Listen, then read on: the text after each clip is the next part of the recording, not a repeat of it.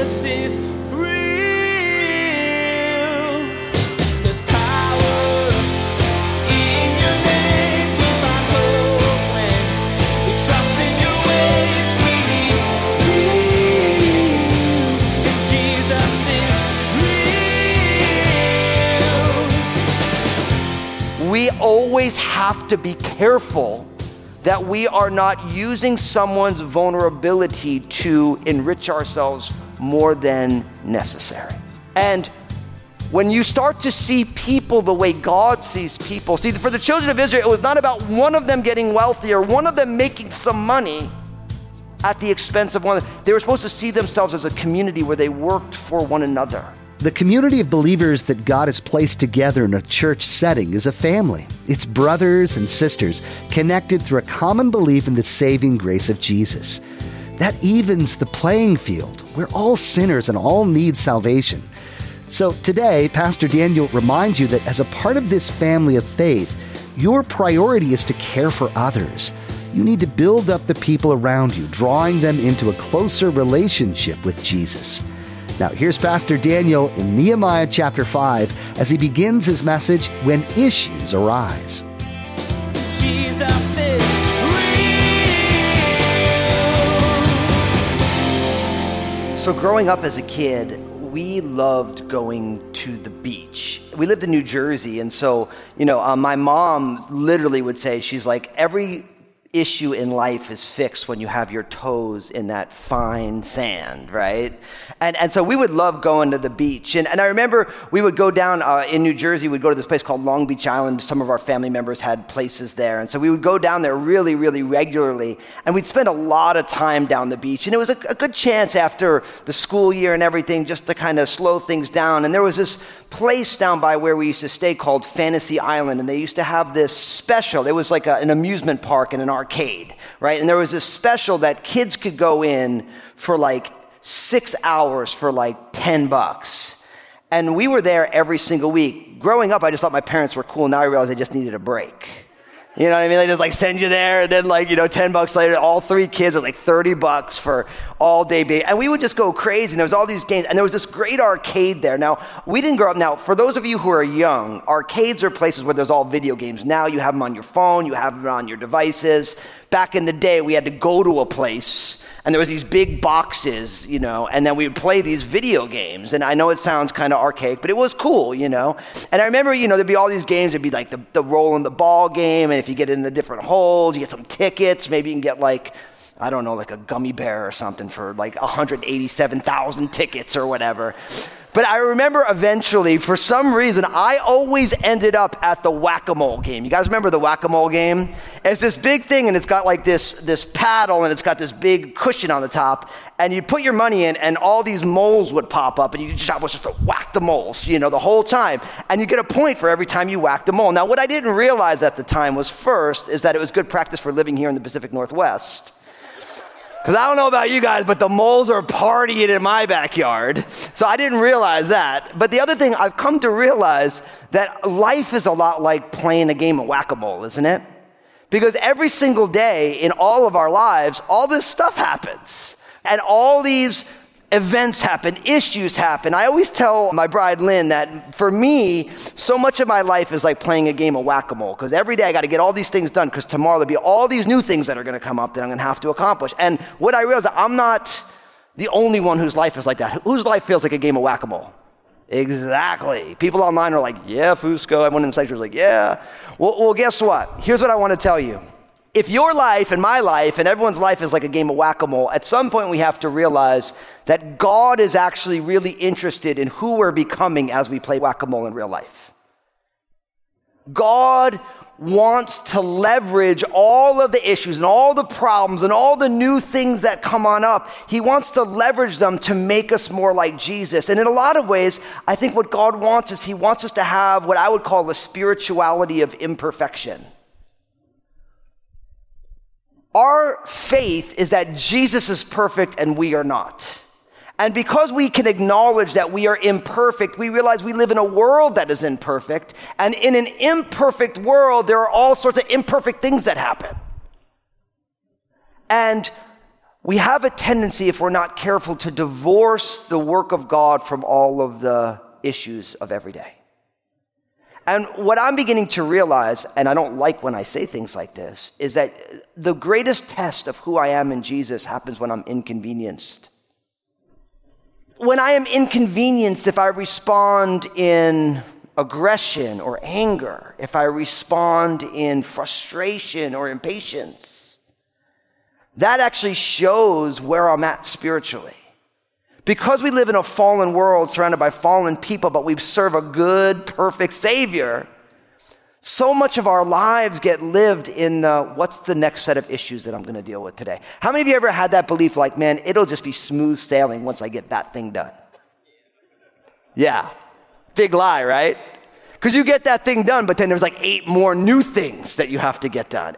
And so in a lot of ways, God wants us to grow in this, how do I move through the world and become more like Jesus in the midst of all the issues? And in this series that we're doing called Honest from the book of Nehemiah, what you end up finding is Nehemiah is just radically honest about all the issues. So today let's talk about the issues. Can we do that together? Everyone's like, no, Daniel, I don't want to talk about it. I've been talking about them all week. But listen, open up your Bibles, Nehemiah chapter 5. Nehemiah chapter 5. If you didn't bring your Bible with you, don't worry. You got smart devices. They got Bibles on them. It's such a cool thing in our day and age, right? So if you didn't bring a Bible, open up your phone, your tablet, whatever you got, type in Nehemiah chapter 5. We're actually going to take chapters 5 and 6 together today. But if you did bring your Bible, open up to the book of Nehemiah between Ezra and Esther. They're in the first quarter of your Bible. And at the moment that we are dropping ourselves into here in this verse by verse study through the book of Nehemiah, the wall is getting rebuilt. And there's all sorts of things that are going on. The walls are getting rebuilt and they're concerned about invasions. They realize that they're vulnerable. But really what we're going to realize is that Nehemiah's concern was for the oppression of the people, and he knew that the broken down walls created a unique vulnerability for the children of Israel. But you realize that if there's a situation where there is vulnerability because of the walls being broken down, you have to expect that there's other problems as well, correct? It's like the broken down walls and the vulnerability to outside attacks was one problem, but there's also all sorts of other things going on. So you see right away that there's all these economic hardships that are coming alongside with the walls being broken down. Literally, they come to Nehemiah and they have these there's like a 4-fold set of issues. The first issue, of course, there was a food shortage, right? So people were struggling to get grain. Because of that, they had to buy grain, so they would mortgage their fields. So they would have to start selling what they had in order to provide for themselves because of this famine, this food shortage. And then, of course, third, because the finances are tight, then they start borrowing money to be able to pay the taxes to the Persian Empire, which was part of it as well. And then finally, because of this kind of cascading effects of this food shortage and they're mortgaging their stuff and they're borrowing money to pay taxes. Ultimately, then they are having to sell their kids into slavery in order to pay back all of the debts that they've brought up. And all of this creates now a huge social crisis in the midst of everything else that's going on. But you got to love, because Nehemiah jumps right on in. And really what we learn from the leadership of Nehemiah here is that active engagement crushes oppression. Active engagement is what crushes oppression. See, Nehemiah hears about these things, and we're going to find out in a little bit that he's like the governor of the land. When he hears about what's going on, you'll notice that it says right away that Nehemiah says that he was very angry. That's verse 6. And I became very angry when I heard their outcry in these words. See, Nehemiah heard about this oppression, and it moved him to anger. Now, you might be saying to yourself, well, hold on a second. Now, the Bible says that we should be angry and not sin. And what that means is that there is a place in the life of the child of God for righteous indignation, righteous anger. God has it. Jesus had it. and we can have it. But notice what Nehemiah does. And again, I love the honesty of Nehemiah. If Nehemiah wanted to make himself look extra spiritual, he never would have put that I became very angry when I heard this. But notice what happens, verse 7. After serious thought. Some of your translation says after pondering it. Some translation says that after I mastered my feelings, then he engages. Now, this is important because listen, we live in a day and age where everyone wants to talk about oppression and everyone wants to talk about active engagement, but we live in a day and age where nobody's fixing anything. Everyone's just breaking more things. I am all for active engagement, but you got to get your head together first, people. Going out being angry, creating more issues in other areas is not solving anything. It's not, and everybody knows it. So we have to make sure that we learn from the scriptures. Active engagement is necessary, but first you got to get your head and your heart together. Nehemiah mastered his feelings. He's like, wait, I'm angry. Me responding in anger is going to take whatever's going on. I'm going to create more issues. He got it together, and then he goes, and Nehemiah systematically now begins, from the position that he sits, begins to work against the oppression that he sees. He goes right to the nobles and the rulers, and he literally says he rebukes them. He calls them out. He doesn't call them out, but he brings the leaders together who are in control of some of these things, and he comes right to them. He says, each of you is exacting usury from his brother. Now that word usury is the old school word for interest. And the idea, according to the scriptures, and you can read it in Exodus 22, Leviticus 25, Deuteronomy 23, that God's concern for the community is greater than God's concern for our own enrichment.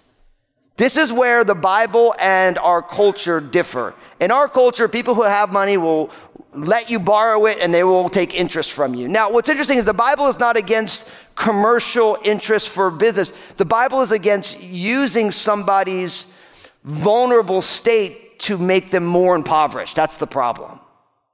And we have it going on in our culture today, where it's like if you have a bad credit rating, then, or if you can't get a loan, like you go to a check cashing place, they take a lot of your check because they realize that you can't just deposit it for whatever reason. And so they're making money on your vulnerability, no matter why that vulnerability is there. As followers of Jesus, we never see someone's vulnerability as an opportunity to enrich ourselves. That's what the Bible teaches from cover to cover, right? And whenever that's happening, the Bible calls that oppression. And I always like to say that God is always on the side of injustice. God is always working for justice where injustice exists. And so Nehemiah comes on here and says, this is not okay, people. And he starts, as his position as governor, he starts to call them out. And then he called for a great assembly, and first he dealt with the people directly, and then he calls this great assembly, and he says, this is not okay what we're doing. And we need to stop charging interest, and we need to restore the lands, and we need to restore the money that was taken, and we need to give people back their property. Why? He's saying, because our people were oppressed, and they were sent to foreign governments, and now are we sending our kids to each other? Are we acting like the very people who we were exiled towards? And really what he's doing is Nehemiah is calling the children of Israel to a biblical standard of how to treat one another. Now there's lots that I can say about this. But what I want to say to you as my brothers and sisters in Jesus, I realize not everyone here at Crossroads is a Christian. For those of you who aren't Christians, I'm super happy that you're here. Unabashedly, we want you to start following Jesus, but we know we can't make you. We will invite you. We think it's the best thing you could ever do. And we'll keep on telling you, hey, listen, man, you should follow Jesus. It's awesome. And it is awesome. But I realize that not everybody here, and that's okay. Like, you're welcome to learn about Jesus here. We love that you're here. We have a seat for you. But if you're here and you're a follower of Jesus, people are more important than your bottom line in God's economy. We always have to be careful that we are not using someone's vulnerability to enrich ourselves more than necessary.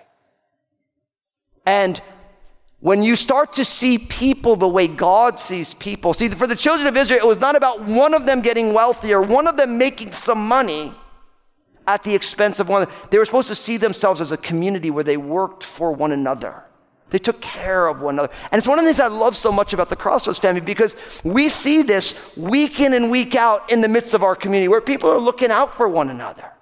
They're joining one another. They're saying, hey, listen, I have this extra vehicle, and so-and-so, the vehicle got totaled, and I'm just going to give them the car. Like, you have all this stuff that's going on and when you get to the book of Acts, of course, the early church, inspired by the Holy Spirit, they did this out of the movements of the Spirit in their life. Go read Acts chapter 2. Go read Acts chapter 4. Over and over and over again, the people of God were inspired by the Spirit to esteem others higher than themselves. And the issue that was going on for the children of Israel was that there were people who were making money on this calamitous situation that they were in. And Nehemiah calls it out. And what's beautiful is right as they were called out, things started to change. Notice by the time you get to verse 12. So they said, we will restore it. We will require nothing from them. We will do as you say.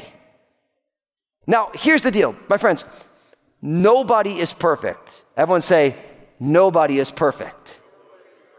Look at the person next to you and say, including me.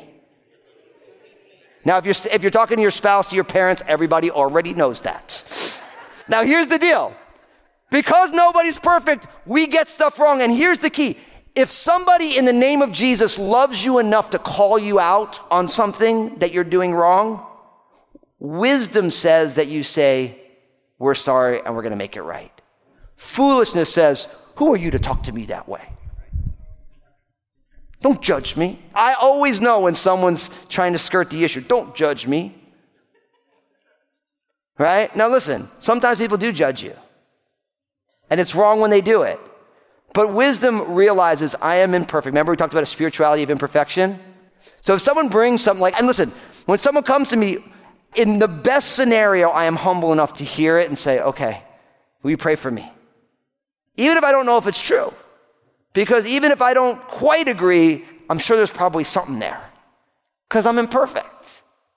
And I know that I'm imperfect. And I love the fact that these nobles and these rulers right away say, okay, I got to fix this. Nehemiah's right. This is from God. And that's how transformation happens. The ability to be open-hearted to say, you know what, I probably got to grow here.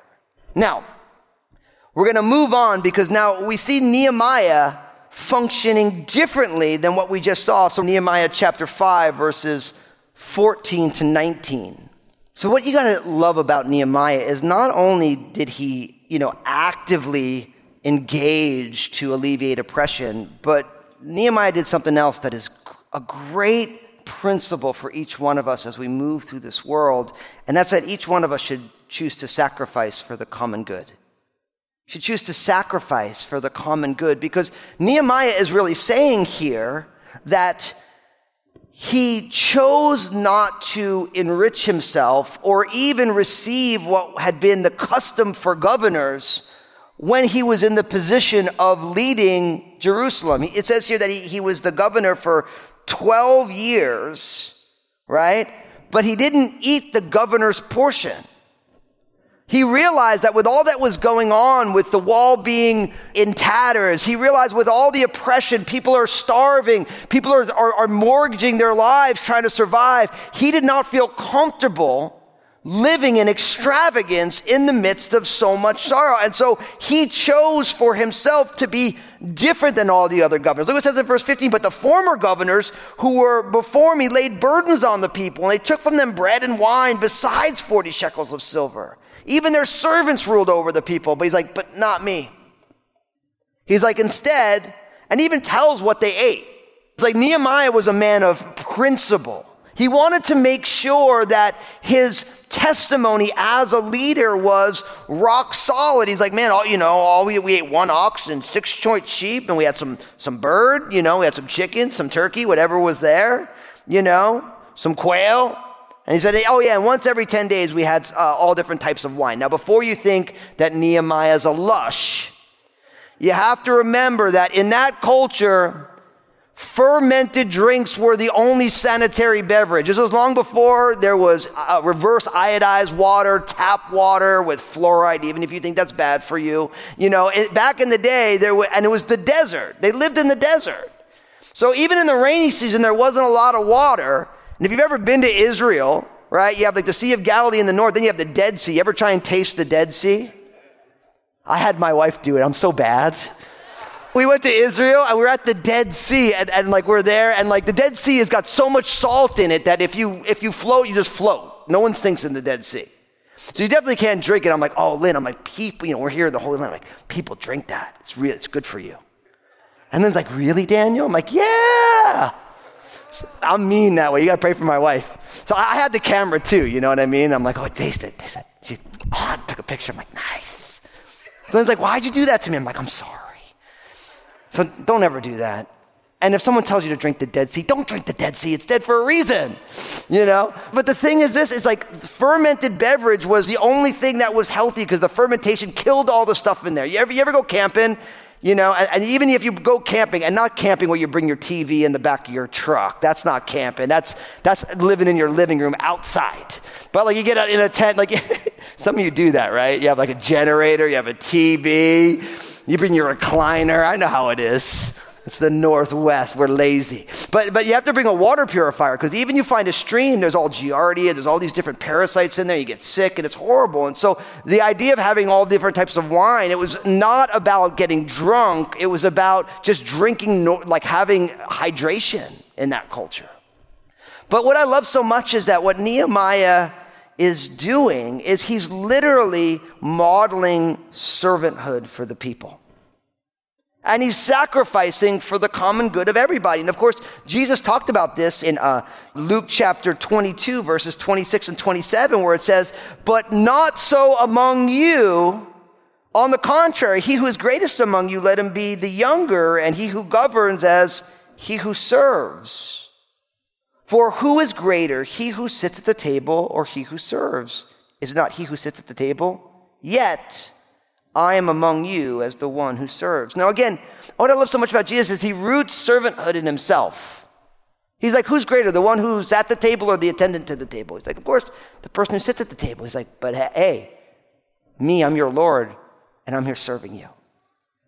And the children of God are voluntary servants of others.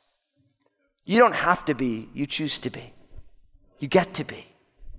And you choose to be and you get to be because you follow Jesus, who served the world by coming on a rescue mission, leaving heaven's glory, and dying on a cross for our sins. Jesus sacrificed what was his due given his position for the common good. Nehemiah does the same thing. And God wants us to be servants, just like we're seeing here. And I love this because notice Nehemiah's little prayer. Nehemiah's the master of like the one sentence prayer. Notice this, verse 19. Remember me, my God, for good, according to all that I have done for this people. I love that. He's saying, God, don't forget what I'm doing for the betterment of people. Jesus is real. Are your actions and your speech each day bettering other people? This is something Pastor Daniel encouraged you today to become aware of and to really put into practice. Sometimes bettering others means not expressing your opinion, and sometimes it means you need to lovingly point them back to Christ. It's not always easy, as you saw today from Nehemiah, but God is honored when you love others well. Hey everyone, there's a lot happening in the world, and it can keep you pretty busy. But I want to encourage you to take some time and devote it to your spiritual growth. I know God wants to do something in your life, and I'm excited for you to discover exactly what that is. Come join me for a worship service at Crossroads Community Church online so I can share the Bible with you. Join me online at crossroadschurch.net or find me on Facebook Live. We're so glad we can be a part of your life through the ministry of Jesus is Real Radio. Would you like to be a part of what we're doing? We would like to ask that you prayerfully consider becoming a financial partner of this program. Your contribution, no matter the size, will be used to reach people with the gospel message. Find out more at JesusIsRealRadio.com. Thank you for partnering with us. Next time on Jesus is Real Radio, Nehemiah is in trouble. There's opposition to the work he's doing, and his life is being threatened. The enemy is trying every trick they can to stop the progress of Nehemiah and his people. and really to stop God's plans. Pastor Daniel will remind you how sneaky Satan can be as he too tries to halt God's work in your life, but you can resist. Lean into the safety of God's love and truth. You've been listening to Jesus is Real Radio with Pastor Daniel Fusco of Crossroads Community Church. Pastor Daniel will continue teaching through this series called Honest. Until then, may God bless.